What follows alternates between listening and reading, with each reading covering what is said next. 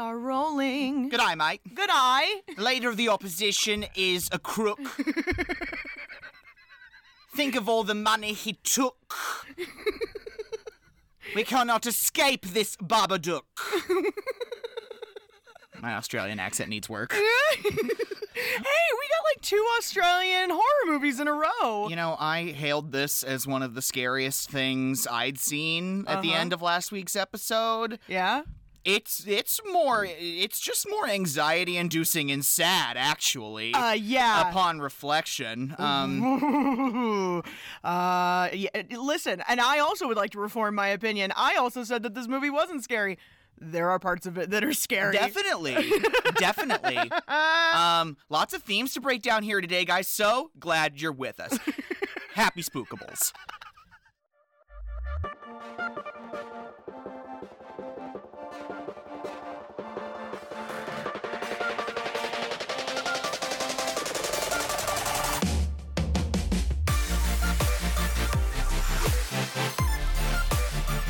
Welcome back to Kicking and Streaming, where if it's in a word or it's in a look, you can't get rid of the Babadook. I'm Carrie. I'm Ross. And this week we are covering the 2014 independent psychological horror film, The Babadook. Babadookie wookie. Ba-ba-ba-ba-dook-dook-dook. Hello, my little Halloweeners. Can anyone tell me why the Babadook is a queer icon? Like the things we do with the memes. I don't understand. Hey, he's a tall, well-dressed man. I don't think that's it. No, it's not. I really don't understand. Something about him being in the closet, I think. I don't know. All right. Yeah. Before we get started, don't forget, go follow us on Twitter at KickNStream. KICKNSTREAM. You can write the show at kickingandstreamingpodcast@gmail.com. That's with an and, not an ampersand. And don't forget, folks, please be practicing the 3 spooky R's. Rate, review, retweet. Rate, review, retweet. Ooh. We want everyone to come and join our spooky little watch party. If you haven't checked out the Patreon yet, what are you even doing here? Yeah, exactly. No. Guys, there's never been a better time to give us your money. For just $5 a month, you're getting access to all of our bonus content over there on the Patreon. You're getting long-form coverage. You're getting television coverage. You're getting Shooting the Shit with Carrie and Ross. You're getting, some breakdowns, maybe some critiques. Who knows? You guys, you're guaranteed 2 posts a month, and right now, for just a limited time, you're getting double. A very limited time. As a matter of fact, that ends today. Yeah, I think yeah. So, guys, you actually missed out, so... Hill House coverage wraps up this week. And, guys, you can go sign up for that and get all of it right now. Absolutely. All right, let's get Baba Spooky. Okay, no. There's not even a segue. There's not even a segue because there's just too much to talk about. This film is entirely too long. It is. It really is. There's no reason we should be here. Like, listen, I know that movies are on average, 90 minutes, 100 minutes, whatever. It's still too long. Yeah, it sure is. But you know what? This is Jennifer Kent's directorial debut, so we're going to give her some grace. Yeah. Because, you know what? It's still a good movie. Mm-hmm. It's just weird as fuck. It really is. And I'm sure that was an intention of hers. Where'd you get this? On the shelf. If it's in a word or it's in a look, you can't get rid of the Babadook. A rumbling sound, then 3 sharp knocks. Babadook, dook, dook. That's when you'll know he's around. You'll see him if you look. Nothing bad's gonna happen, Sam. Did you think that about my dad before he died? He sees things as they are, that one. I promised to protect you if you promised to protect me. Oh my God. Did he hurt anyone? The boy has significant behavioral problems. This monster thing has got to stop, all right? It's just a book. It can't hurt you.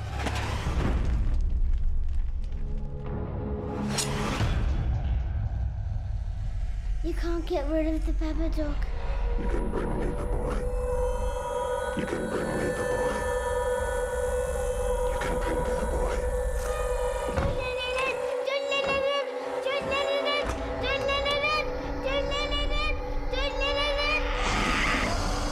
What do you want? You're trespassing in my house! I'm sick, Sam. I need help.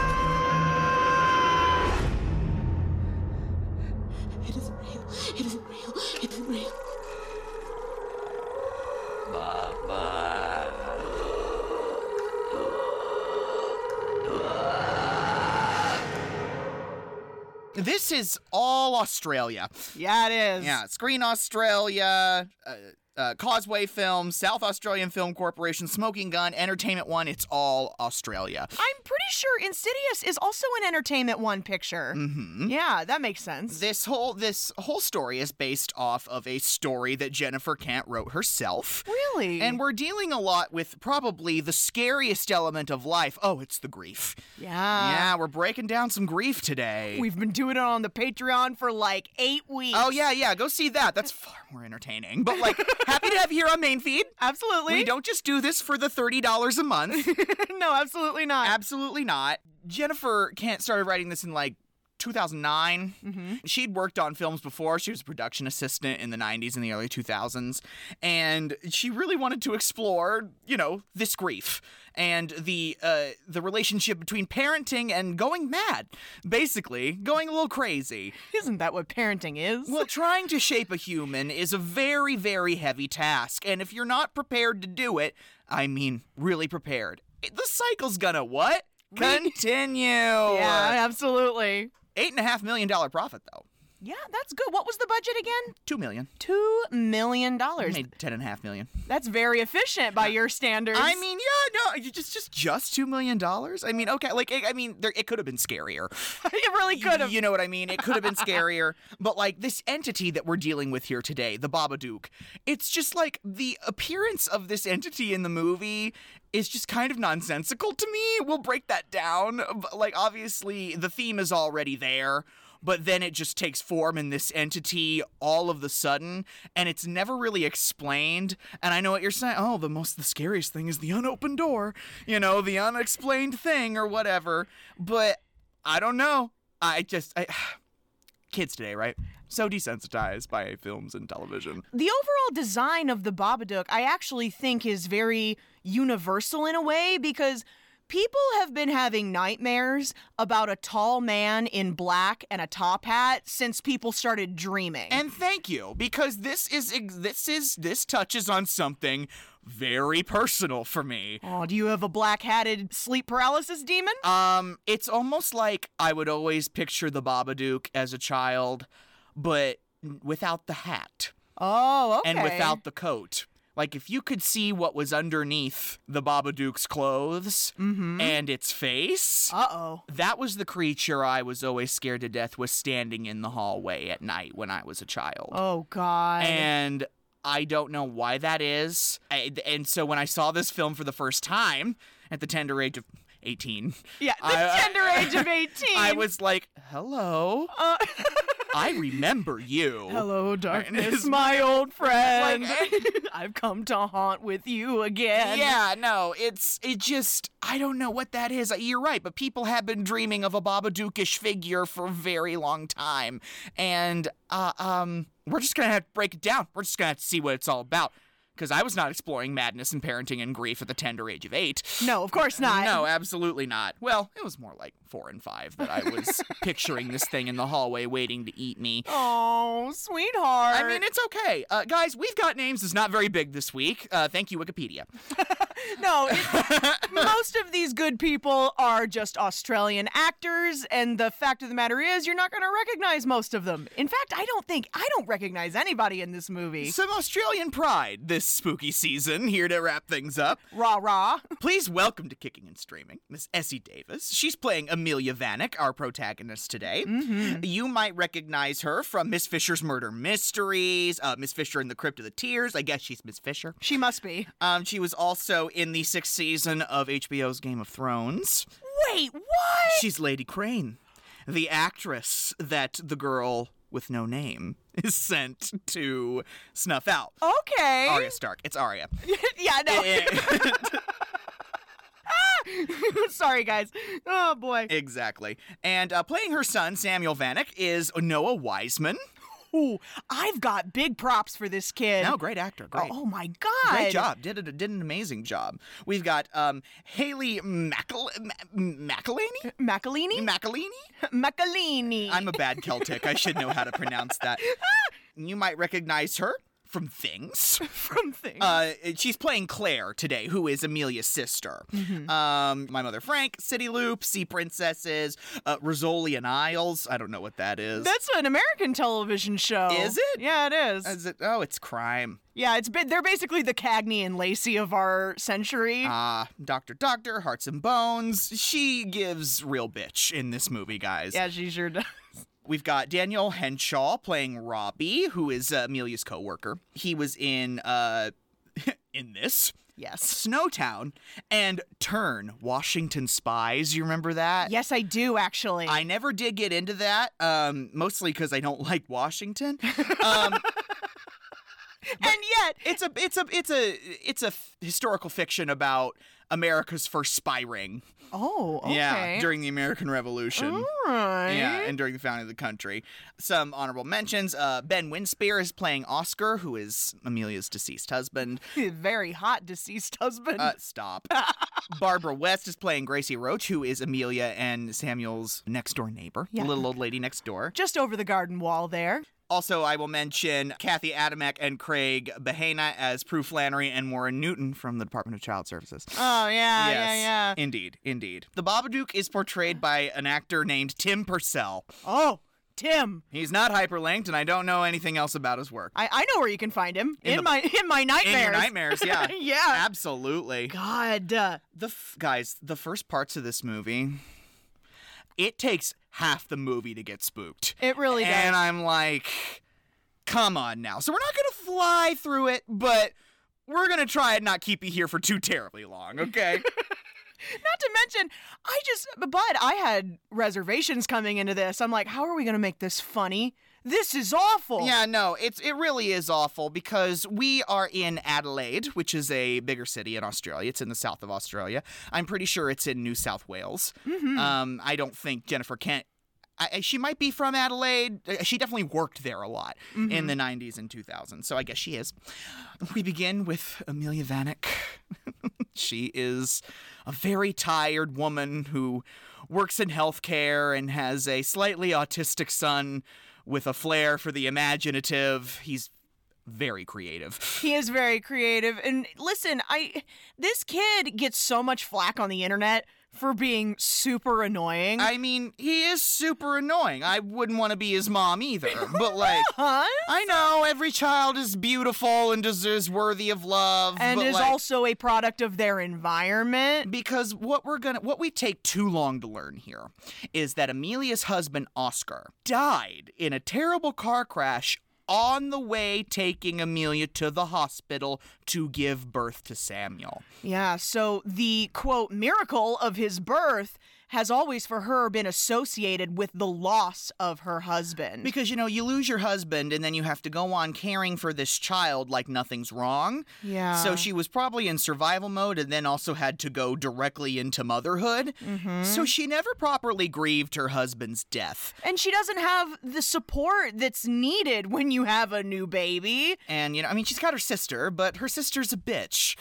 No! Claire is. I'm sorry. Her sister is emotionally unavailable, and she's also got her own family to raise, Indeed. And Amelia's just been clicking along, the best she can for 7 years. Yeah. It's been 7 years, and it's still like she lost Oscar yesterday. Her husband was a very artistic person himself.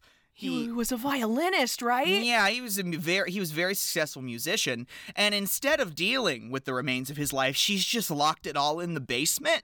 Uh-huh. And Samuel's not allowed to go down there. He doesn't listen. No, never. He's quite the little inventor, Samuel. I like it. Just with what he can cobble together. He likes making contraptions. He likes doing magic tricks. Uh-huh. The Amazing Sam, or whatever he calls himself. It's so cute. This poor Amelia. Yeah. She's just trying to sleep. And she hears banging and scraping going on downstairs. And, Samuel is already going on about a monster in the house. Mm-hmm. Has been. This monster that's coming for him and his mother. And he's constantly telling Amelia not to worry, that when the monster shows up, he's going to take care of it. He will protect them. Aww. Like, he literally tells a picture of his father in the basement that he will protect Amelia and himself. That's so sad. When he's downstairs and he's made himself a catapult. Yeah. A catapult backpack. And Amelia comes downstairs because she knows shit's going awry already. Yeah. And she's like, what are you doing with that? Put that down. And he's like, watch this. What have you done? It's not broken. It just slipped. Don't want you firing things off in the house anymore. Wait. Watch this. When the monster comes, I'm gonna do this. Please don't. And catapults whatever it is, a baseball, I don't know. It's like a cricket ball. Through, how Commonwealth Realms is that? A cricket ball. It's a cricket ball. And it goes right through a window. Oh my God. So her day's already going amazingly. When she's trying to tie his shoes, she's got to take him to school, right? Yeah. Mom, are you looking? Look at me. I'm going to do a trick. Nothing in my hands. Nothing in my hands. Her eyes are half open. She does not know her name yet. I know. There's a draft because of the window. And, it's pretty clear just from the way he's desperately trying to get her attention that she really is keeping him at arm's length. It's because he is her husband's death to her. Yeah. Look at me. Stand still, please. Nothing in my hands. Nothing in my I hands. don't want you making weapons anymore. It doesn't work if you don't look at me. This monster thing has got to stop, all right? When he starts hugging her real tight, and she literally snaps at him. Yeah, she's like, Don't do that. Oh, no. I feel so bad for this kid. He's got emotional whiplash from this woman. Yeah, it's so crazy. I know what it's like living with that. It's like, no, come here, get back. Exactly. Come here, get back. Uh-huh. It's very, very trying. And then, she has to constantly worry about him at school. He gets in trouble at school a lot. And, she drops him off and she's like, please fucking behave yourself. I am on the edge. She's already working in elder care. Yeah. Which is frustrating work in its own right. When she's handing that woman her tea, she's like, I've got it for you here, Norma, with your milk. And she's like, I don't want milk. And Amelia's like, well, that's usually how you take it, but I'll go make you another one, I guess. She's so much more patient with these old people than she is with her own child. She has to be. It's her job. I understand that, but it seems genuine. It's also her job to be his mother. But, yeah, you're not kidding. And, when she's trying to help, she's got her coworker, Robbie, right? He's cute. He's the cutest plot point I've ever seen. He's also very sweet on her. It's obvious. Just where a woman should be, in the kitchen. Get to work, woman. Do you want a cuppa? Nah, I'm heading for the dementia ward. Oh, it's a few years before you end up there, isn't it? Right? He's always being like, hey, you want to come have a cuppa? What do you want to do? She doesn't have the emotional RAM for that. She's helping that old woman down the hall, and one of her supervisors is like, Amelia, your son's school is on the phone. And poor Amelia. Oh, fucking Kay. No, she's going to miss more pay because she's got to go down to the school from what I'm sure is the third time in as many months. She's sitting there with the school's headmaster and Samuel's teacher. He's in the first grade. Mm-hmm. And he brought, what was it, a gun? It's not a gun, sorry. No, it's a handmade dart gun. I'm actually impressed with how ingenuitive this kid is. He's had a lot of time not being paid attention to by his mother, probably. Yeah. And you know what? She's like, listen, I'm sorry. I will have a serious talk with him about this. Did he hurt anyone? And they're like, not yet. The teacher's like, the child could have lost an eye. And your son is a nuisance in my classroom.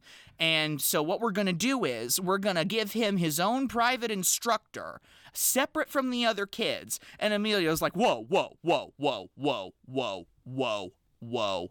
Lois, this is not my Batman glass. He will not cope with this.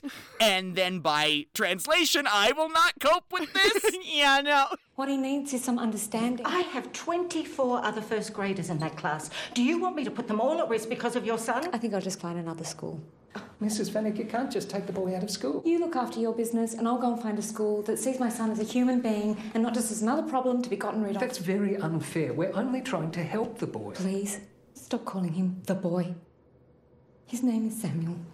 Okay, Amelia, you care more than you have the energy to show us right now. Yeah, no kidding. I think it's also just some self-awareness.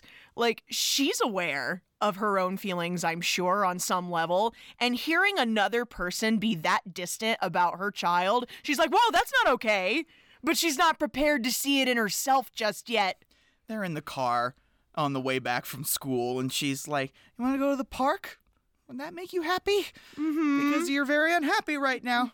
We're going to go play with Auntie Claire and Ruby, and please don't tell your Auntie Claire what happened today. She already thinks you're so weird, and I'm so weird for having mothered you. Yeah, like, she's been living a very weird existence in tandem with Claire for the last 7 years because, obviously, Oscar died on Samuel's birthday. Mm-hmm. And as a direct result of that, she never celebrates Samuel's birthday on his actual birthday. Yeah, no. Like, I think his cousin Ruby, Claire's daughter, and him are very, very close. Like, they were born probably within weeks of each other. Mm-hmm. And so Samuel's always had to enjoy his birthday on Ruby's birthday. They've had joint parties year after year. And I love this. Claire and Amelia are sitting on the bench talking. I was hoping Ruby would change her mind. She doesn't want a joint party with Sam this year. Oh. Mom! Mom! She wants to have a princess party. Mom! Mom! That's okay. We don't have to come. We can still come. Mom! And listen, I know why people think this kid is very irritating because she takes her eyes off him for not 2 seconds. And in those 2 seconds, he's managed to monkey shimmy his way up to the top of the swing set. And he's like standing on top of it. Yeah, I know. Mom! Mom! For the love of God, please look at me! And then he's screaming in the car on the way home. And she's futzing with a hot tooth she's got going on already. Oh, God. And then, like, they pull up at home, and they're coming inside, and they have this neighbor lady, Mrs. Roach. She's old. She's got Parkinson's. She's a very sweet old lady. Who do we have here? Oh, Mrs. Wright. You look tired, little one. You been in the wars today? He was. He's had a big day, that's all. He's just exhausted. Poor little sweetheart. Betsy. You look tired too, love. You okay? Nothing 5 years of sleep wouldn't fix. We have a quick dinner, and then it's bedtime, obviously. And she's gonna read him a story. She likes reading him his stories to sleep, so it's the only way he'll get to sleep. Yeah. And if there's one thing Amelia loves, it's when Samuel's asleep. Yeah. And he takes this book off the shelf because she's like, you can choose one tonight. And he brings the book in the bed, and it's pretty thick, and it's this red binding, and it says Mr. Babadook on the cover. Oh, no. And it's got the little outline of the Mr. Babadook character on the front. My thing is, Amelia did not buy him this book. It just randomly showed up on his shelf. That's what I have in all capital letters. He brings her a book she's never seen before. She asks him, where did you get this? And he's like, from the shelf. Where the fuck did you think I get it from? Like, I'm a magician, but I can't make things appear out of thin air. and you can tell in her head, she's like, I don't remember buying you this book, but okay. Let's take a look. Take a look. Oh, no. I'm so sorry. It's a pop-up. Stop! It's a pop-up. It's a pop-up book. And this thing looks like it's straight out of Tim Burton's sketchbook, right? Yeah, no. I'm like, she's like, okay, let's crack it open. And she opens up the book, and she's looking at the first page. If it's in a word or it's in a look, you can't get rid of the Babadook. If you're a really clever one and you know what it is to see, then you can make friends with a special one, a friend of you and me. His name is Mr. Babadook, and this is his book. She turns to the next page, and it's a little thing of the Babadook monster poking its head out of a doorway. It's like this shadow that's wearing a top hat. And, like, he hides in the closet and he knocks so formidably. Babadook, dook, dook. Then he pulls the little thing, and its hand waves out of the door. I'm like, stop trying to make it cute. A rumbling sound, then 3 sharp knocks. Ba-ba-ba-dook, dook, dook. That's when you'll know he's around. You'll see him if you look. Ba-ba-ba-dook, dook, dook. And, like, she opens up the wardrobe, and it says, it's written Babadook, dook, dook inside. Nope. And she closes that book. She's like, why don't we read a different story? This seems scary as fuck. And he's like, no, I want this one. She turns to the next page, and there it is. The Babadook in all of its glory. He's like, you said I could choose. Yeah, you sure did. She's looking at it, and it's surrounded by all these windows. This is what he wears on top. He's funny, don't you think? No, I don't. Turns page. See him in your room at night. Mom, does it hurt the boy? I'll soon take off my funny disguise. Take heed of what you've read. Does it live under the bed?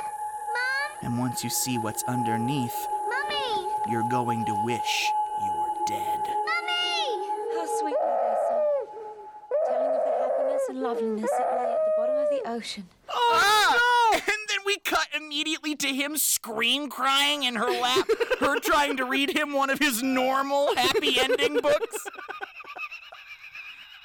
You can't get rid of the Babadook. And then we cut to her trying to sleep in his bed because he won't go to sleep without her. Oh, and he's boy. rolling all over her, grinding his teeth, pulling at her ear and her hair in his sleep. Just barnacled himself to her because he's scared out of his mind. She gets up and goes back to that book, and she's reading it over again. The image of the little boy in his bed in the book with it looming over him. It's horrifying. And it says on the page, let me in. Yeah, no. Oh, no. And the one thing she notices about the book is that there's several blank pages at the end. What's that about? What is that about? It seems like a waste of paper. She takes that book and tucks it on top of her wardrobe. She's like, no, I don't need this influence. I don't know where this fucking book came from. She's hoping that'll be the GD end of it. She spends the rest of the night in her armchair downstairs watching TV. She can't sleep. I know. And it's funny because she goes and gets in bed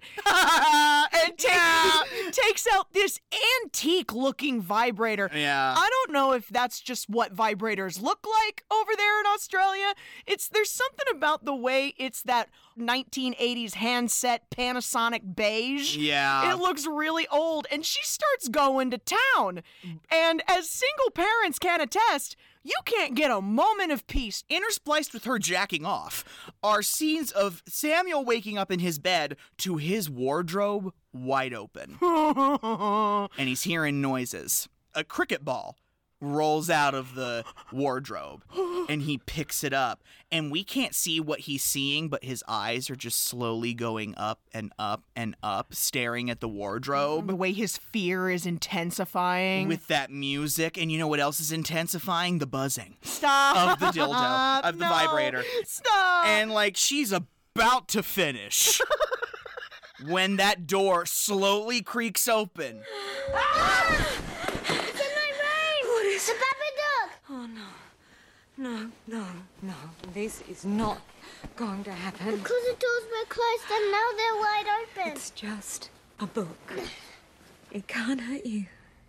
Oh, my God. And, you know, Samuel was going on about this monster in his room long before they picked up that book. Yeah. Off the shelf. It makes me wonder about, like, the cause and effect of it all.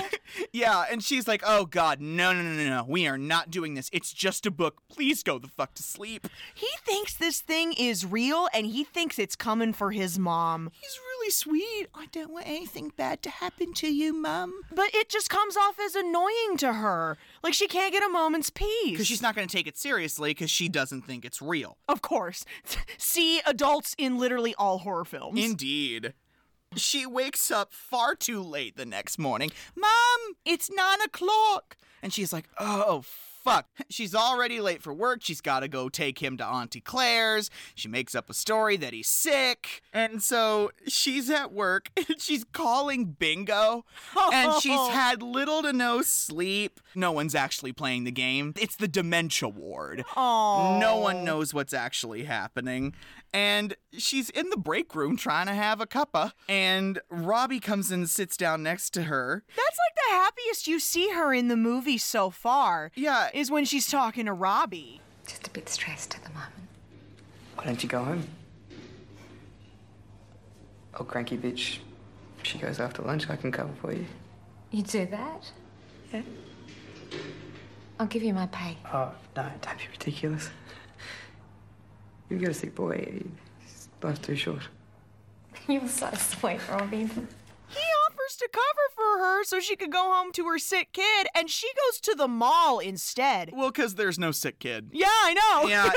It's like she's in a dream. It's like she's asleep. Just walking around this mall. The absolute peace she is in, just walking through this mall, no child, shopping, eating her little ice cream cone, watching normal, happy, everyday people. And she checks her phone, and wouldn't you know, she's got 10 missed calls. Claire's called 10 times. She shows up to Claire's house. Samuel is sitting in the driveway, crisscross applesauce, arms crossed, pouting. Where have you been? You weren't at work. Rung you a million times. What happened? Just scared the crap out of Ruby, that's all. Insisted on talking to this bloody Babadook thing all day, just talking to the air. It freaked me out. I'm so sorry. You need to get him to see someone, Amelia. It's not normal for a kid to carry on with this rubbish. It's not rubbish, it's real. Don't you talk to your Auntie Claire like that. And then he throws that firecracker at the ground. Yeah. And everybody's like, oh, fuck. Cut to them in the car. Where did you get those firecrackers? You bought them for me on the internet. Well, that's the end of the internet. She's like, no cakes, no games. You're not having your birthday with Ruby this week. I think that's a little much, Amelia. I mean, he was out of control. But you're going to take his birthday away? Are you kidding? It's not like she wants to celebrate it anyway. Oh, God. I mean, yeah. I love that shot in the next scene where she's standing at the window washing dishes and she's looking across the way into Mrs. Roach's window. She can see perfectly into her sitting room. And Mrs. Roach is just having a cuppa watching her, evening television. The grin that breaks over her face. She's daydreaming. She's across the way with Mrs. Roach in that living room. She's like, I'd almost take Parkinson's. Over this kid. Over what my life is right now. Oh, brother. While she's doing that, Sam is downstairs in the basement where he's not supposed to be, putting on a show of The Amazing Sam. For all his stuffed animals and the picture of his parents together. They have a little dog named Bugsy. Oh, I love Bugsy. Yeah. Have you ever heard of doesthedogdie.com? I have, actually. I'll just put that out there. Trigger warning! Trigger warning! It's not gonna happen right now. She sees Bugsy run up out of the basement. Yeah. And she's like, oh, no. No. Not down there where all your dead father's things are. And then down in the basement, Sam is showing the photograph of his father. How he's gonna trap the Babadook. And he's got this, I don't know what it is. Tripwire. Is it literally tripwire? Why is there tripwire? No, it is a piece of wire that he is going to use as a tripwire. He's rigged it around the railing of the stairway down into the basement so that he can pull it tight and someone will trip.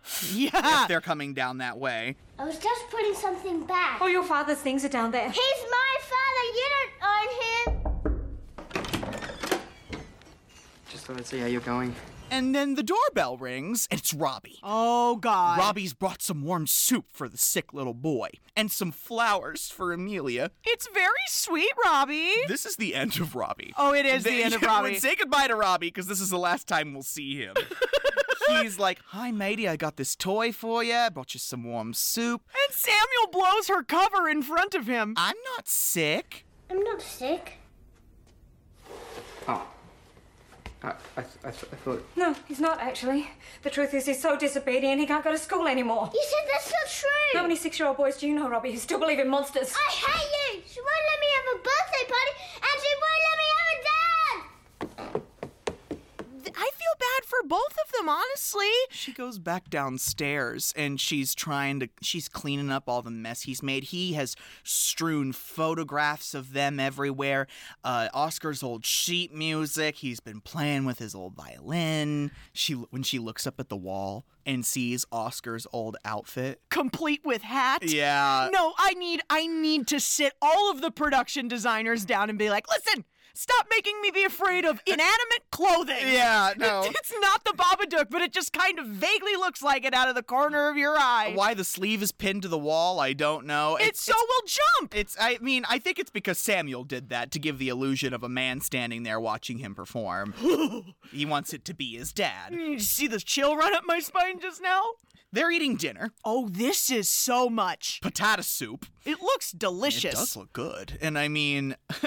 They're eating, and, she gets this bite of soup, and there's something sharp and pointy in her mouth. She puts her fingers in her mouth and pulls out a shard of glass. And it's not very big, obviously. And Samuel's like, the Babadook did it, Mom. And she's like, don't eat it. And like grabs his soup. She's spooning through his soup. Nothing. She spoons through her own soup. It's full of tiny little glass pieces. The Babadook did it, Mum. Go and watch a DVD and I'll make something else. The Babadook did it! Just go and watch a DVD, Samuel. Oh, God, it really looks like he put broken glass in her soup. Because she knows he's mad at her. I mean, it's not out of the realm of possibility that he would do something like that. But see, here's the thing. She in no way implies that he did it at all. Yeah. Because she's the one that made the soup, and she never saw him messing with the soup. So she has no idea why that happened. So it's not like she thinks it's him that did it. I always thought that she thought he did it, and that's why she wanted to have... I feel like she would have been way more angry. I don't know, man. I can't tell with this woman. And then she finds the photograph of her and her husband on her bed. With their faces and eyes scratched out. Oh, my God. She takes it right to Samuel. Do you think this is funny? He immediately goes to grab his catapult backpack. Do you think this is funny? Oh, no. No. No. Give it to me! Do you want to die? It's like he's like, woman, why won't you let me protect you? Yeah, he's like, you're being stupid. There's something in this house. And then she's just at the kitchen table, trying to have a moment, playing with her hot tooth. And now we're having electrical problems. Oh, the lights are going on and off. And the walls will ooze green slime. Sorry. Wait, they always do that. While she's down there dealing with the lights, I hate that music. I hate that track with the disembodied... I don't even know how to describe the noise.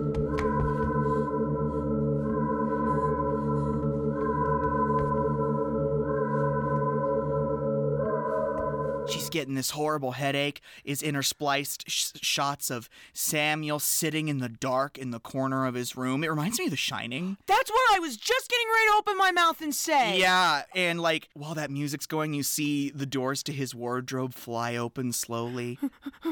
And like, he's seeing it again. His eyes are just going all the way to the ceiling. And she is trying to get focused. Like, she can't stop that. And then she hears him scream. And she runs up there and she can't find him. His wardrobe is entirely overturned. Oh, my God. And the window is open and the curtains are flowing. And he's nowhere in the room. She looks under the wardrobe. He's not in there. She finds him under the bed. And she puts him in the bed. And he's terrified, wide-eyed.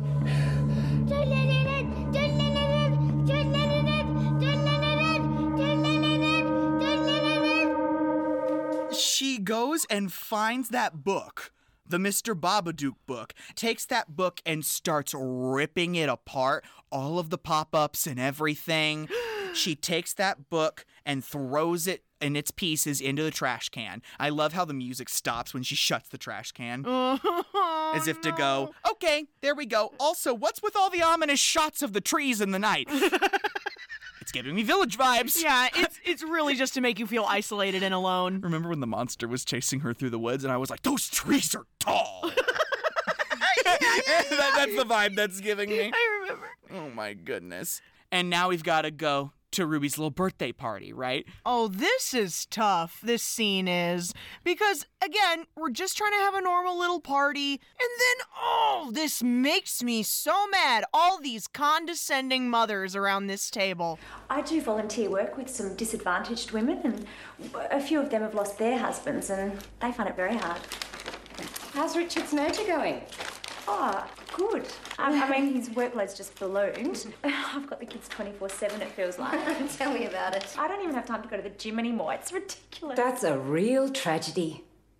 Not having time to go to the gym anymore. How do you cope? You must have so much to talk about with those poor disadvantaged women.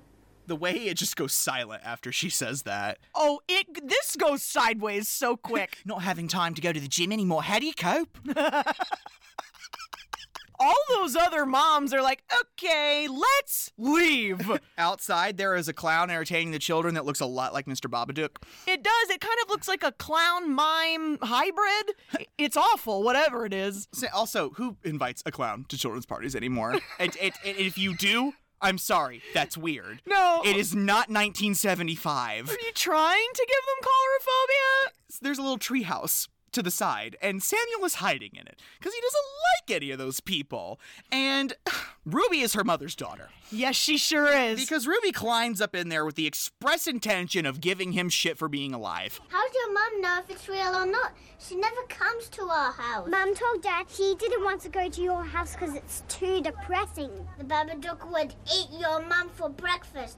It'd rip her arms off. Shut up! They feel sorry for me, Claire. There's a big difference. God, Amelia, as soon as anyone mentions Oscar, you can't cope. While this is happening, Amelia and Claire are on the bench over the way, and Claire's like, listen, you can't cope with any of this.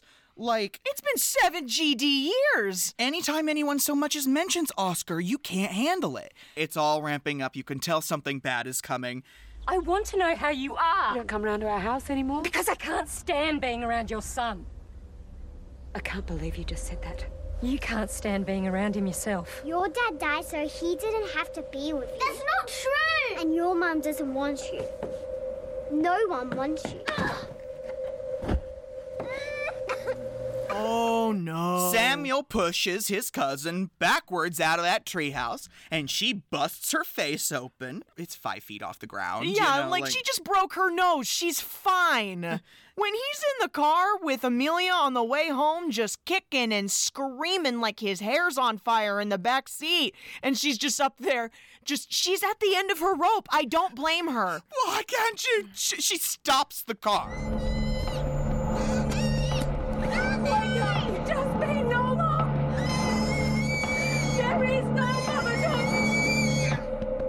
He stops kicking and screaming all at once, and then just like looking to the side, like he's staring at something, and she can't see anything. Get out! Get out! Samuel! Mommy! Stop this now! Get out! Get out! Get out! He looks like he starts seizing. Yeah, he just seizes up on the back seat and becomes non-responsive. She drags him out of the car, puts him on the sidewalk, and 2 bystanders are like, the fuck? And she's like, please help me. We're at the hospital. Oh, boy. Amelia looking the most worn we've seen her. Dying from lack of sleep. Literally, though. Yeah, she's dying from lack of sleep. She's going insane. It only takes like 11 days without sleep for you to actually perish. As far as things go, the doctor's only opinion is that he could have had some sort of convulsion caused by overheat in the brain. Yeah, that sounds way more serious than he's making it sound. He's fine. It's probably just anxiety. It always looks worse than it is. The doctor gives her a week's course of a sedative. Yes. To give him to make him sleep. Knockout pills. So that he won't be scared of this supposed monster at night. I fucking love the shot of her falling from above, as if falling from the ceiling into her bed very slowly. Like she's falling asleep. She's like, yes, nothing's interrupting this tonight. Absolutely not. Nothing. The look of peace on her face. I'm just like, yes, ma'am. Yes, we're gonna get some sleep. She wakes up the next day, her day off, at 11 a.m. Isn't that beautiful? No one's woken her up. She's gotten a full night's sleep. She goes in Sam's room. He's still asleep. Yeah. Sedated, but, still asleep. She's not worried enough about the fact that he hasn't woken up yet, in my opinion. There's a knock at the door. She goes to the door. No one there. Closes the door, goes back to what she's doing. Doesn't make it 10 steps back in the house before the door pounds. She goes back to the door, is looking around like, what the fuck is this? Looks down. There's the Mr. Babadook book. It's all taped back together. Reassembled. By who? We don't know. And left for her. She's so fucking wigged out. She takes that book inside and opens it back up. And not only has it been entirely reassembled, but those extra pages have been filled in with new content. Oh no! Here's your here's your weekly subscription to the Spookable Monthly. And the text says, I'll wager with you. I'll make you a bet. The more you deny, the stronger I get. Do you see this right now? Yeah, I know. Oh, my goose You've pimples. got goose pimples, turns the page, and then I'm like, uh-oh. This literal monster is talking to you about your grief and your denial of it. She turns the page. There's a gigantic looming Babadook over a woman in bed with that huge let me in bubble down in the corner. No! And it gets more graphic because she keeps, I don't know if she turns a page or if she pulls on a pop-out. You start to change when I get in. The Babadook growing right under your skin. Oh, come see what's underneath. And then she turns the page, and there's that big shadow pop-up of the Babadook with the woman strangling the small child. No! And then that woman slicing her own throat open? It was so funny because I typed, burn it with fire. And then cut to her covering that thing in gasoline on a stove and burning that book with fire. No! It's really one of those things that's scarier in concept maybe than it is in actual, existence. But that's the thing, is that the Babadook was never meant to be an actual physical being. He is just the thing on your shoulder that is weighing you down in life. And the more weighed down you get, the stronger he gets. Because you get tired, right? You get tired of staving off that grief, and the more tired you are, the easier it is for him to hurt you. So naturally, we're going to the police. But of course, she's burned the book already. She doesn't have any evidence of what she's claiming. She already looks rattled and disheveled, and there are a couple inspectors behind the guy she's talking to who are, giggling at her. Oh, fuck them guys. I hate them. Somebody sent me a children's book. And it contained violent and graphic images of my child and me being murdered. can we have a look at the book, please? I burnt it.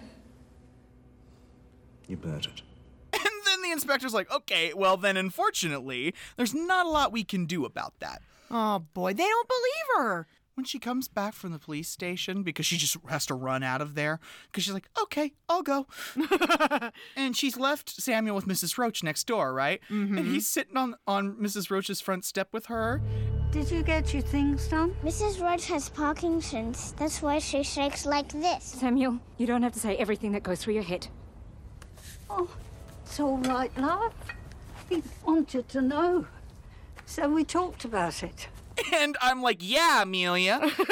He was curious about it, so they talked about it. Yeah, that's how you come to understand and deal with things. Then we have this whole sequence where Amelia is just trying to clean up the house, right? She's doing dishes. She's got a lot of housework to do. And then as she's trying to do the dishes, she notices there's a cockroach on her, climbing up her shoulder. Oh, goody. Now we've got creepy crawlies. And then she sees trails of them coming from under the fridge. She moves the fridge aside, and there is a piece of peeling wallpaper where these roaches are coming out of. She peels it back, and there's a hole in the wall. Aww. And then all these cockroaches start climbing out of it, like a lot of them. Cut to her having cleaned every fucking surface in that house, or at least in that kitchen. Yikes! And she's mopping up, and Samuel is really drugged out on the couch because he feels nauseous. It's a side effect of that sedative. It's a literal tranquilizer, so he's high, she's in full manic mode. It's the perfect time for community services to knock on the door. Yeah, no, the equivalent of CPU is here. Did this remind you of Lilo and Stitch in any way? No. Like when Mr. Bubbles turns up to the house in the beginning and nothing is going right? My friends need to be punished. Yeah, no, seriously. And she's like... She beats me real good, sometimes 5 times a day. with bricks. And they're like, we'd like to come in and meet Samuel. And she shows them in, and she's like, I'm sorry, everything's a fucking mess. I promise you, I'm not usually this erratic. And then they see Samuel, because he's waking up, because there's company. And Prue, the woman, is like, Hello, Samuel. I'm Prue. And this is Warren. How are you? I'm a bit tired from the drugs Bob gave me. Not drugs, tranquilizers. From the doctor. I mean, he had a fit yesterday. I'm really tired, actually. That's no good. And, like, she's showing them around the house, and I don't know why this is where I noticed it for the first time, but the decor of this house is kind of dismal. I wrote, no wonder she's so depressed. Everything is painted a nuclear winter blue-gray. yeah, I know. I really hate it. I lived in a house like that. Yeah, you sure did. It was really awful. And the worst thing is she takes them into the kitchen and she's like, oh yeah, I've got a little piss problem, and there's no hole behind the fridge. As though she had imagined it all. Great! And so the guy, Warren, or whatever his name is like, listen, we've obviously caught you at a bad time. We're gonna come back, okay? How they did not yank him out of there immediately, I don't know, but whatever. This is where this is. Okay. This is the scraping. I can't handle this. She's in bed. This is the first big spookable. Yeah. You know what I mean? And then she hears this scraping at her door. It comes 3 times. And she leans up in bed like, no? And then she hears Bugsy's little yelp. Oh, it's just the dog. And she's like, okay, the dog's scratching to get in. She gets up out of bed, goes, opens the door, lets Bugsy in, closes the door, gets back in bed. 3 scratches come again. No! And they're not just scratches. They're scraping. This is metal on wood. And she leans up again like, absolutely fucking not.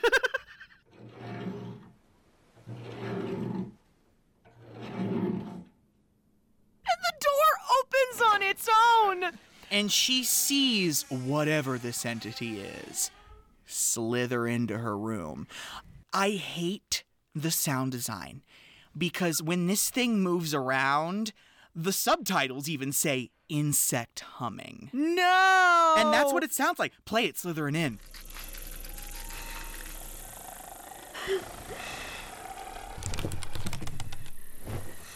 Baba.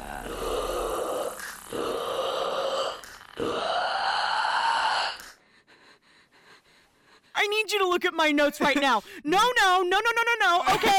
I take it back. It's scary. I take it back. And she's looking at the ceiling, which is illuminated from natural light outside. Well, it's not natural. It's artificial. It's from a street light. Anyway, I'm ruining it. And she sees whatever it is just all of a sudden leap onto the ceiling. No. It hovers right above her, and it's humming like an insect. And it turns over, and like it's Jesus on the cross, extends its Edward Scissorhand hands out. Oh, no! It descends to her. No. And you see its face. I'm gonna have nightmares.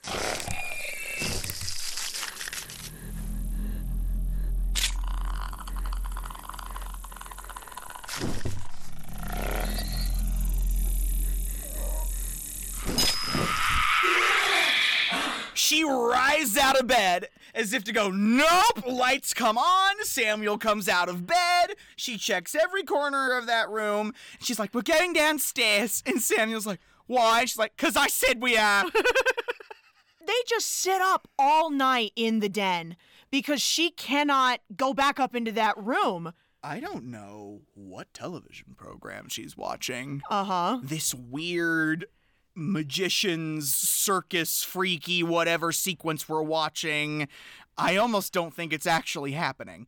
You think she's just like wandering between sleep and awake? Like with it's all this old footage that was made in like the 20s. Mm-hmm. It's actually got a name. I've researched it before. I don't remember off the top of my head right now, but like these people taking their heads off and throwing them around. Like the fun stuff that, I quote, fun stuff that happened. Witchy, culty element that's going on. But she also sees Mr. Babadook in the act. He's like in the footage. Yeah, they edited him into the footage. It's real footage, but they put him in it. It looks so good. I know. It's seamless. Also, one thing we start to notice as day comes, she's starting to get more and more annoyed with the dog. Oh no, not the dog. And it's because the dog is getting slowly more and more afraid of her. Because the dog knows it's not just Amelia in there anymore. Uh-huh. Like the dogs always know first. And you see her upstairs, gets into bed, curls up. She didn't sleep all night because she was, I don't know, possessed last night. A little bit. And she gets in bed, and Samuel comes running into her room like, I'm really hungry, Mum. Why do you have to keep talking? Don't you ever stop? I need to sleep. I'm sorry, Mummy. I was just really hungry. If you're that hungry, why don't you go and eat shit? Ross, I stopped breathing when that happened. And he just runs away. And I mean, like, that's something I can remember from childhood is, like, obviously my parents were never possessed. But, like... Not that I can remember, no. I had a snapping moment with Dad like that once. Really? And I was literally asking what was for dinner. Oh. And it was like, I was like 11. And it was when the recession was happening. And Dad was out of work. Mom and Dad were arguing about something, and Dad grabbed a can of something out of the pantry, slammed it in front of me on the counter, and said, "Is that good enough? Is this going to be good enough for you to eat? Huh?" Oh, no, Ross. And I just ran away and cried in my room, and then I heard them arguing about what he just did, and him having to come to my room just the way Amelia's about to go to Samuel's room. And he was like, I don't know why I did that. I'm sorry. Daddy's got a lot going on right now. Daddy's been very stressed, you know. Sometimes parents just lose it, but it's so weird that even though I'm a 30-year-old woman, that this movie could still make me think that she's yelling at me and I need to be upset about that. Because she hasn't been aggressive. Yeah. This whole time. She's just been acting helpless this whole time. And it's like something's getting stronger. I'm so sorry. I don't know why I said that. It was terrible. I've had absolutely no sleep. I didn't know what I was saying. I'll cook you something, eh? What would you like? I'm not hungry anymore. So they get out. She's like, we need to get out of this house. We've been cooped up. Okay, you can have whatever you want. You can have 2 of whatever you want, you know, even ice cream. So we go out for a little meal at Wally's, and on the way back, she is driving with him in the back seat, and I'm really not sure what happens here. I feel like she falls asleep at the wheel. Well, the thing is, she sees the Babadook appear in her rearview mirror. Yeah? As though it's in the car with them.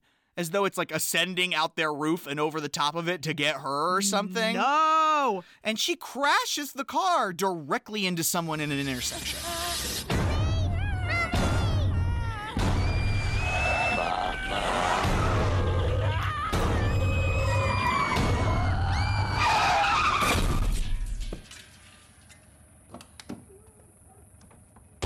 You ran straight into me. I just bought this bloody car. What were you thinking? And, like, they just get out of that fender-bendered car and go inside. And she disappears upstairs. And Samuel comes to find her fully clothed in the bath. And she picks him up fully clothed and puts him in the bath with her. Poor little confused Samuel sitting there fully clothed in warm water. Like, that's the thing. I also think it's interesting how in the beginning, you're so, quote, on her side with everything. Like, this kid's just acting weird. He's just odd. He's just a handful. And then as the movie goes on, you start to come over to Samuel's side of things where he's like, my mom's acting nuts and I'm powerless to stop it. I don't want you to go away. I'm not going anywhere. Which is true, because we're going to be in the house for the remainder of the movie. Oh, boy. We see her walk out of the basement with Oscar's violin. Oh, not sleeping with our dead husband's violin. She's holding it like it's her new baby. Yeah. And I'm like, oh, God, she really wants to regress. Yeah. She wants to regress all the way to where Samuel doesn't exist anymore and she still has Oscar. It was the last time she was any sort of okay. And it's been 7 years of her dealing with this, or rather not dealing with it. Exactly. You know? She's just been suffering this whole time. And that child, by extension, is also suffering. That's the thing, is probably the reason I've always said this movie isn't very scary is because there's almost no room for fear for me in this film. It's just all so sad. I spend most of the movie being sad. We're trying to sleep again. And Samuel's like, Mom, I don't think we should stay here tonight. I can call Mrs. Roach. And Amelia's like, I don't want you to call anybody. Don't contact anyone outside this house. Do you hear me? Uh-oh. And then later in the night, she hears what she thinks is voices downstairs. And she's like, here I go again on my own. She goes downstairs and she catches Samuel in the kitchen on the handset talking to Mrs. Roach next door. Mm-hmm. Asking if he can come stay with her. Oh, no. Because he's scared. And she gets on the phone with Roach and she's like, No, we're fine. Samuel's just being very disobedient again. So worried. I told him not to call anyone. He asked if you could stay the night. No, we're fine. I just have a headache, that's all. I really have to go, though, now, Gracie. I'm so sorry for troubling you. Yes, talk soon. No worries. Talk soon. Ooh, this is where she gets real nasty. This is not Amelia. This is Dookie. Dookie! This is Dookie Amelia. Stop it! And not calling the Babadook Dookie. It's so McScary. She takes out a knife, and you think she's gonna go after him with it, like in the book, but she just cuts the phone line. She's like, is this what I have to do? He's got no lifeline to the outside world now. He is stuck in there with her. I'm sorry, Mummy. It's just that the Babadook made you crash the car and then... I said the Babadook. The Babadook isn't real, Samuel. He's just something you've made up in your stupid little head. I just didn't want you to let it in. I'll make sure nothing gets in tonight. All right, Samuel? Nothing is coming in here tonight. Nothing! When she screams nothing, pointing that knife at him, I'm like, nuh-uh. He goes and gets his catapult backpack and stations it to where he's gonna need it to get easy access to it. Listen, I know the Babadook is a thing terrifying to behold, but I'm honestly starting to prefer the Babadook to Mommy Dearest over here. Amelia locks everything she can. She shoves up every nook and cranny in that house. And she brings another sedative to Samuel. And she's like, you gotta take the pill. And Samuel's like, yeah, absolutely, I'll take this pill. Totally cheeks it. Yeah, he absolutely cheeks it. He does not go down for the night. He doesn't want to be sedated while she's acting this way. Because he knows the Babadook's inside her. Yeah. And it's gonna act up again tonight. Oh no. She's watching TV again, and she just kind of glances over and sees Samuel's dead body on the couch, and then realizes that she's got a knife in her hand, and thank God it's just a hallucination. She comes out of it with him screaming at her.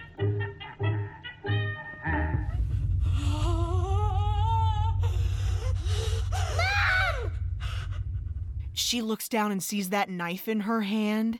And again, she has no idea why she's acting this way. She's just going to try and coddle him with ice cream again to say sorry. And honestly, at that point, I wouldn't take anything from this woman. No. Nothing she tried to give me. Who knows if she's going to try and put me down permanently? Exactly. And she's still channel hopping.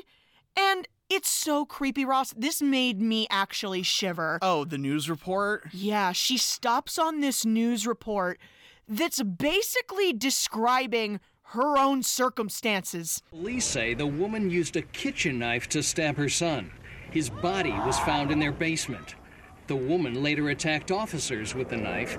They drew their guns and shot her to death. Little is known about the tragedy, but neighbors say the boy was celebrating his birthday today.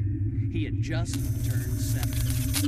She's watching the news report of those bodies being rolled out of that apartment building, and she can see in the window her own goddamn face staring back at her. What the fuck? Like slightly shadowed. No. When she looks back at the sofa and he's not there, and she's like, Samuel? And he is standing behind her with his eyes closed. Wake up, Mommy. But you're the one who's asleep, sweetheart.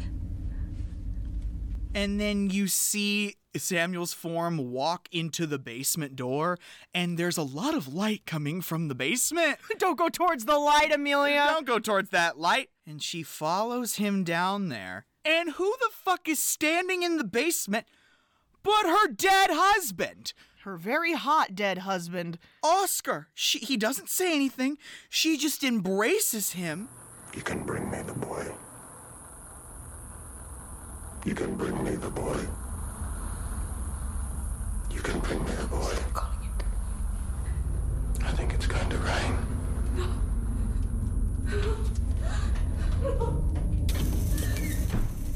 And I'm like, ah! Like he's so hot, but still manages to sound like a forest witch. Just give me the boy. She goes upstairs, closes that basement door, and from behind her, in the kitchen... I hate this. This is my least favorite. I hate it so much. She hears that insect humming. She turns slowly around, and from out of the back door to their house, arms down by its side, blades extended, the shadow of the Babadook comes floating right up to her very quickly.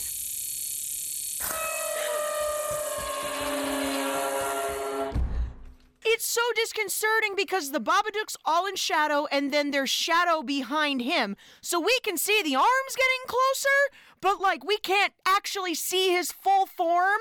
And it's like, fuck that shit forever. She goes running upstairs. The end of this movie is entirely too long. It's really just like a parade of depression and awful. She shuts herself in her room. She's on the ground backing away towards her fireplace, and when she gets to it, we see the Babadook's hat fall out of the flume. And we're like, what in the name of the Lord? She's paralyzed on the floor, repeating to herself, it isn't real, it isn't real, it isn't real.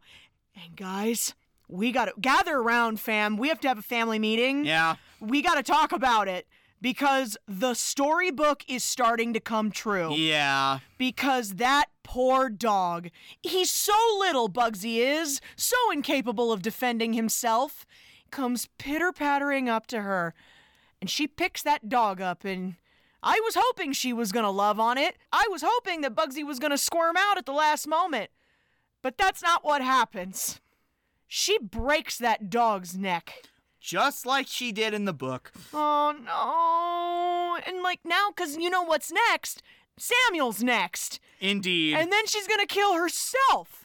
She's trying to get into Samuel's room like a lunatic. Oh, banging on that door, screaming at him. When she grabs the top of the door jamb and is trying to kick it in. No, that's so with her crazy. whole body. Like she's hanging like an orangutan from the top of that threshold, just smashing her feet into it. Let me in, you little shit! Let me in! Let me in! Let me in! Let me in!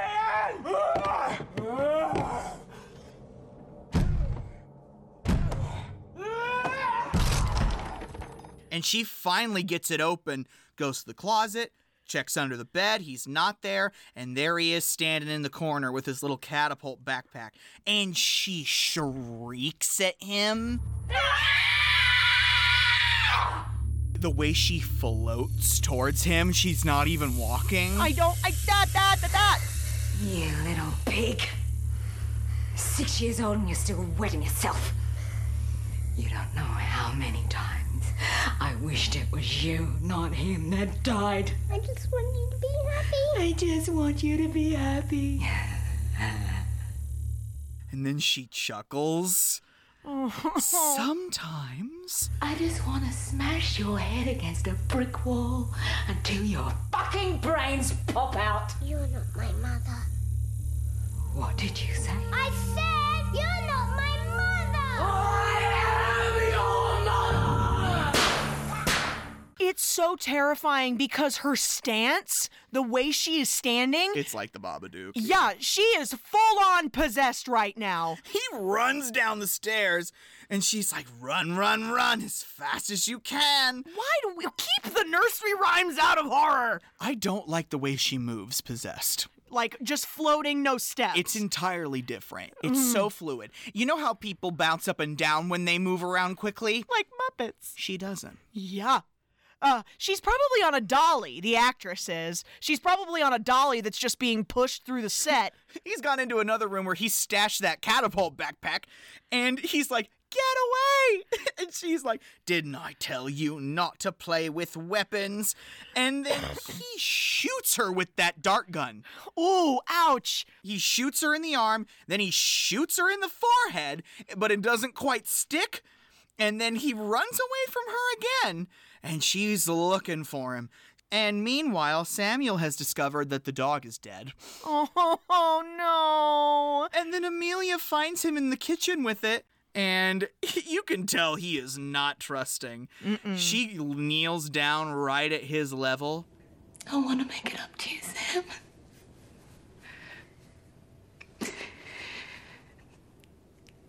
I want you to meet your dad. It's beautiful there. You'll be happy.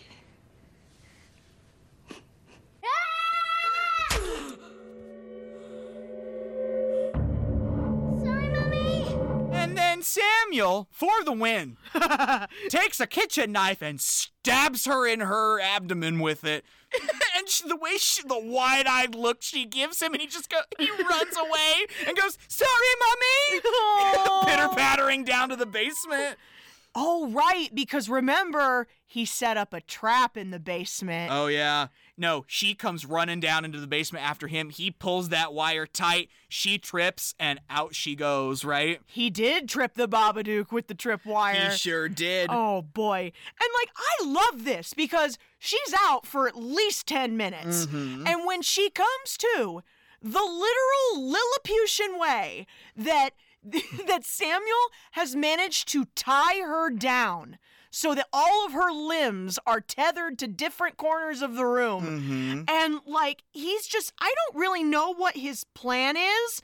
I feel like he's just out of options. He's just trying to keep her from hurting him and herself. And this is breaking my heart over here, his dialogue in this scene. I know you don't love me. The Babadook won't let you. But I love you, Mum. And I always will. You let it in! You have to get it out! I don't want you to go away. No! When she grabs a hold of him and is hoisting him above her. And her hand comes free. Trying to choke the life out of him. Yeah. And her face, it doesn't even look like Essie Davis anymore. No. This actress does a really good job. And I know that some of that is probably post. But the purpleness of her face, I almost think she's doing that to herself. I know.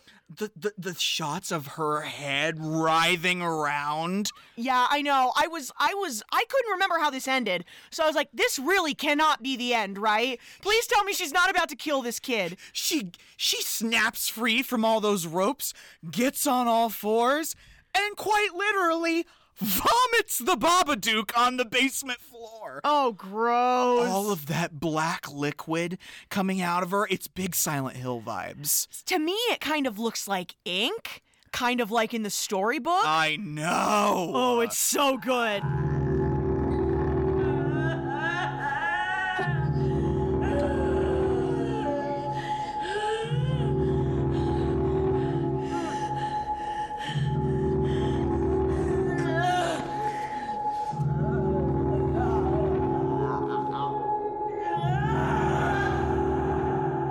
Isn't that so fucked? Yeah, yes it is. And Samuel jumps over this pool of ink and is like, Mommy, trying to wake her up.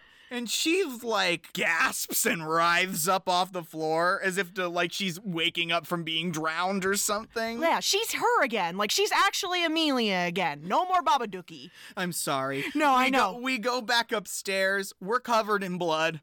Oh, no. And then all of a sudden, Samuel is whisked away by Spookables up the stairs. Oh, yeah. It's like the Babadook just grabbed a hold of him and, like, completely unseen, drags him up the stairs to her bedroom. This movie just gets entirely too silly here at the end. Like we're going up and down stairs too much, you think? It's like we're trying to put in as many horror film elements as we can right here at the end. We get on the bed is shaking, we've seen that before, it's very Exorcist. And then, the wardrobe is standing there, right? Wide open. She's got that kid on the bed, and she's staring at this wardrobe because standing in front of it is who, Carrie? Oscar's ghost. It's not Oscar's ghost. Yeah. It's not Oscar. It's the Babadook. I think it's the grief. You think it's just the ghost of her grief? I mean, that's what the Babadook is, isn't it? Yeah, personification of grief. It's the grief because you can't what, Carrie? You can't get rid of the Babadook. Yeah, no, it's there. Grief is something you have to go through. You have to deal with it. It's literally inescapable for every human that ever existed. Jesus wept. Yeah, I know. Oh, boy. I think it's gonna rain. Stop!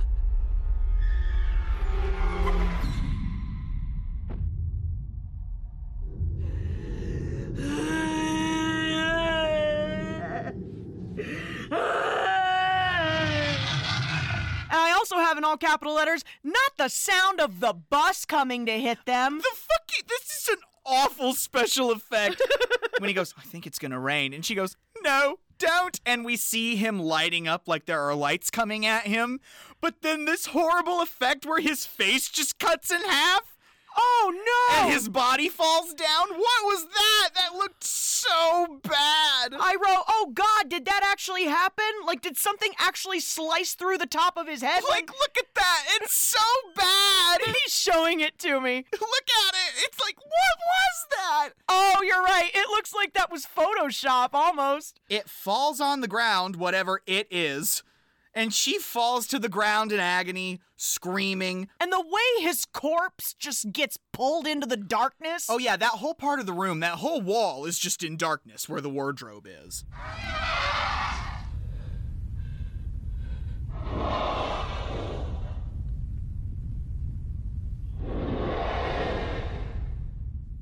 Babadook hisses. I love that. Oh, that's funny. I have Babadook makes ring wraith noises.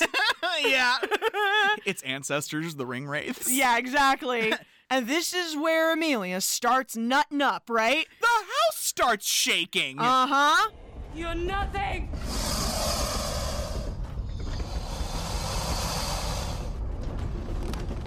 This is my house! You're trespassing in my house!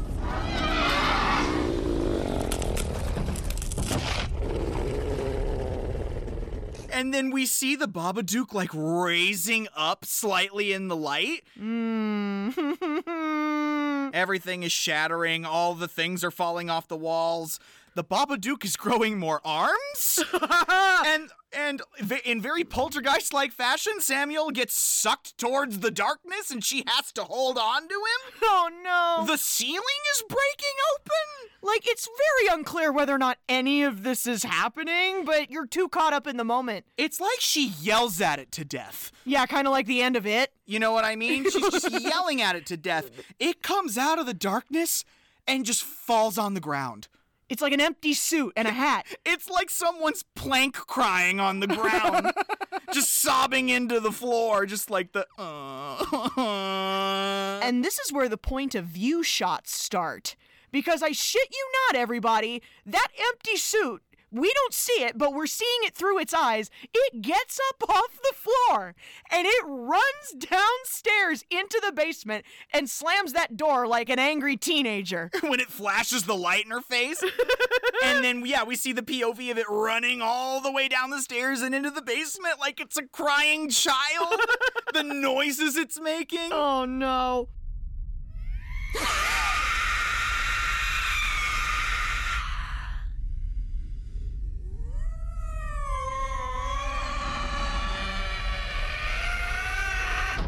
I have ...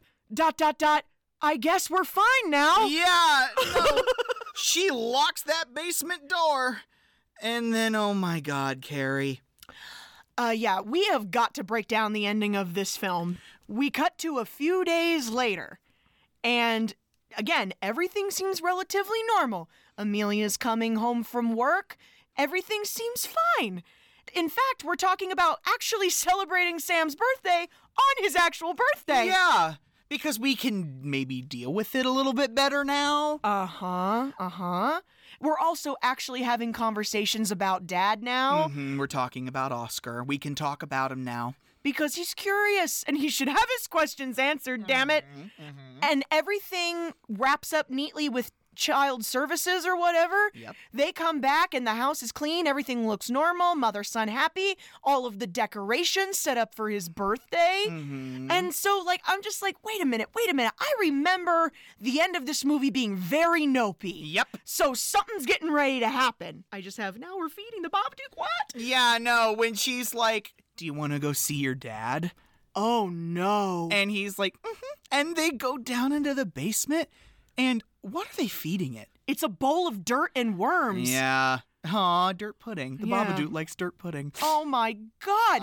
Amelia just with this little bowl of dirt goes down into the basement and just puts it in the middle of the floor and walks away. Walks away from it, and that bowl just goes skittering into the shadows. Yeah. And I'm like, what the fuck? And I'm like, okay, how am I supposed to interpret all of this? Why did she say want to go see your dad when we're going to feed the monster that lives in our basement?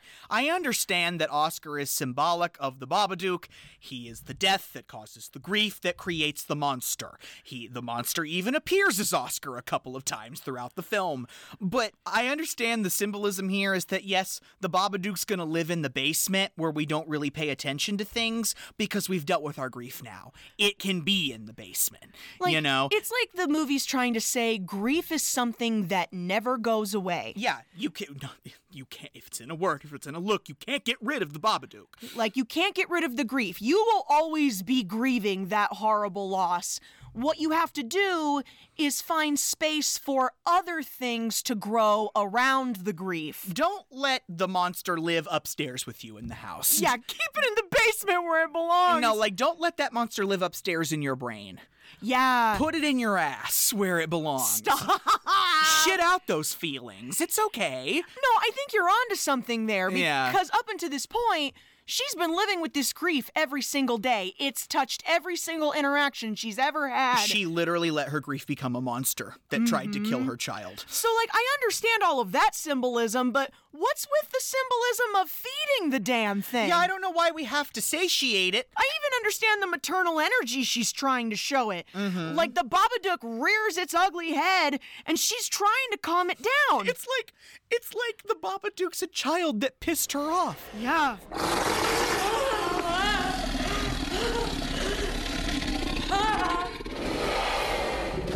It's all right. It's all right. It's all right.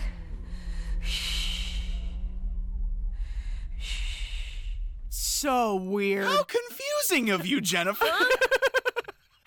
I just don't understand why it was crying running down to the basement. Yeah, I don't understand why all of a sudden she's bullied it into submission. When it was face down on the floor upstairs like a pouting child,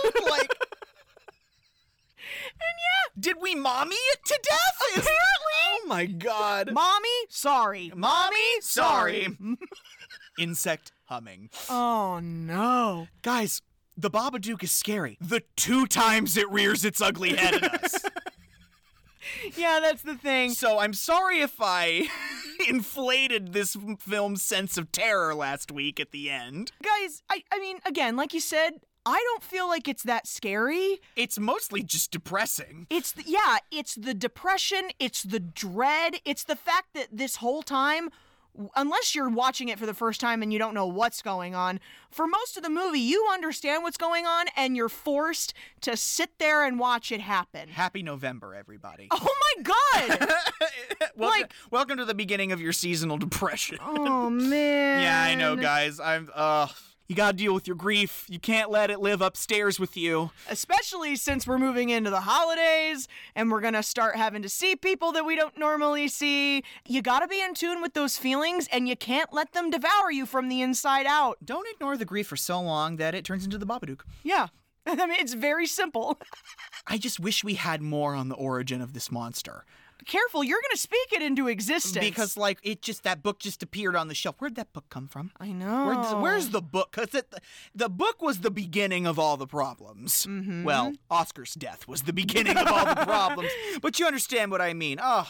I mean, I know what a great prequel would be. Like, what if we set it, you remember all the old-timey footage that they spliced him into? Mm-hmm. What if it was, written around that time period, and we got to see the creation of the Baba Spook? I think that would be great. And they're probably going to put Timothée Chalamet in it, but whatever. Stop. Oh, my God, no. Please don't speak that. Nope. Baba Dook, Dook, Dook. Cut it out. Don't make that film.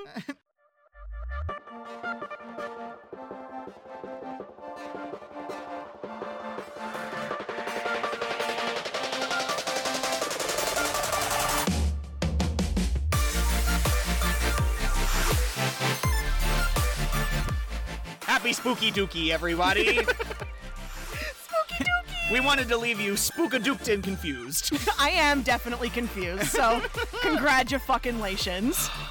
Oh, Carrie Ann. Yeah? End of long form. End of spooky season. Yeah. Oh, wow. It's the end of a lot of work for me. I know. Because long form coverage is over on the Patreon feed, and we're going to be able to focus a lot more on main feed movies this month. And you know what? We've got some doozies coming to you guys. We've got some doozies. November's going to be exciting because we are blowing the dust off of our childhoods once again. No, we have got to coddle our inner children for a while. I mean, if I'm going to be dealing with this seasonal depression, I absolutely have to talk about something that sparks joy. So we're going to be doing some of Nickelodeon's greatest hits. Guys, we're doing Nickelodeon all November long. A little bit, yeah. A little Nickelodeon November for you. Guys, next week for our first selection of Nick November, we are going to be covering a personal childhood favorite of mine. Yeah. The 1996 television film Harriet the Spy. Yay! Hardly any of you probably know what that is. No, I'd imagine most of you were babies when that came out. I mean, that was the year you were born. Gross. Yeah, this movie's as old as you are. But it's got Rosie O'Donnell. And the little baby Michelle Trachtenberg. Yeah, Michelle Trachtenberg. I'm so excited. Be on the lookout for that, folks. In the meantime, you can go follow us on Twitter at KickandStream. KicknStream. You can write the show at kickingandstreamingpodcast@gmail.com. That's with an and, not an ampersand. And don't forget, folks, please be practicing the 3 R's this spooky season. Rate, review, retweet. Rate, review, retweet, folks. We want everyone to come and join our little watch party. And please don't forget to go check out the Patreon, guys. I've been working so hard. Please go check out all those episodes for just $5 a month. Guys, do not make Carrie Ann cry. Go give us your money today. It's not that serious, but I hope you guys like it. You know, between John Adams and The Haunting of Hill House, that's been a real labor of love for me. Indeed, indeed. If you want access to our full release of episodes, you go on over to our Podbean page. You can also get our custom RSS link there and listen in any player of your choosing. How convenient. More quality content coming to you from Kicking and Streaming. Until then, I'm Carrie. I'm Ross. And as always, sorry, Mom.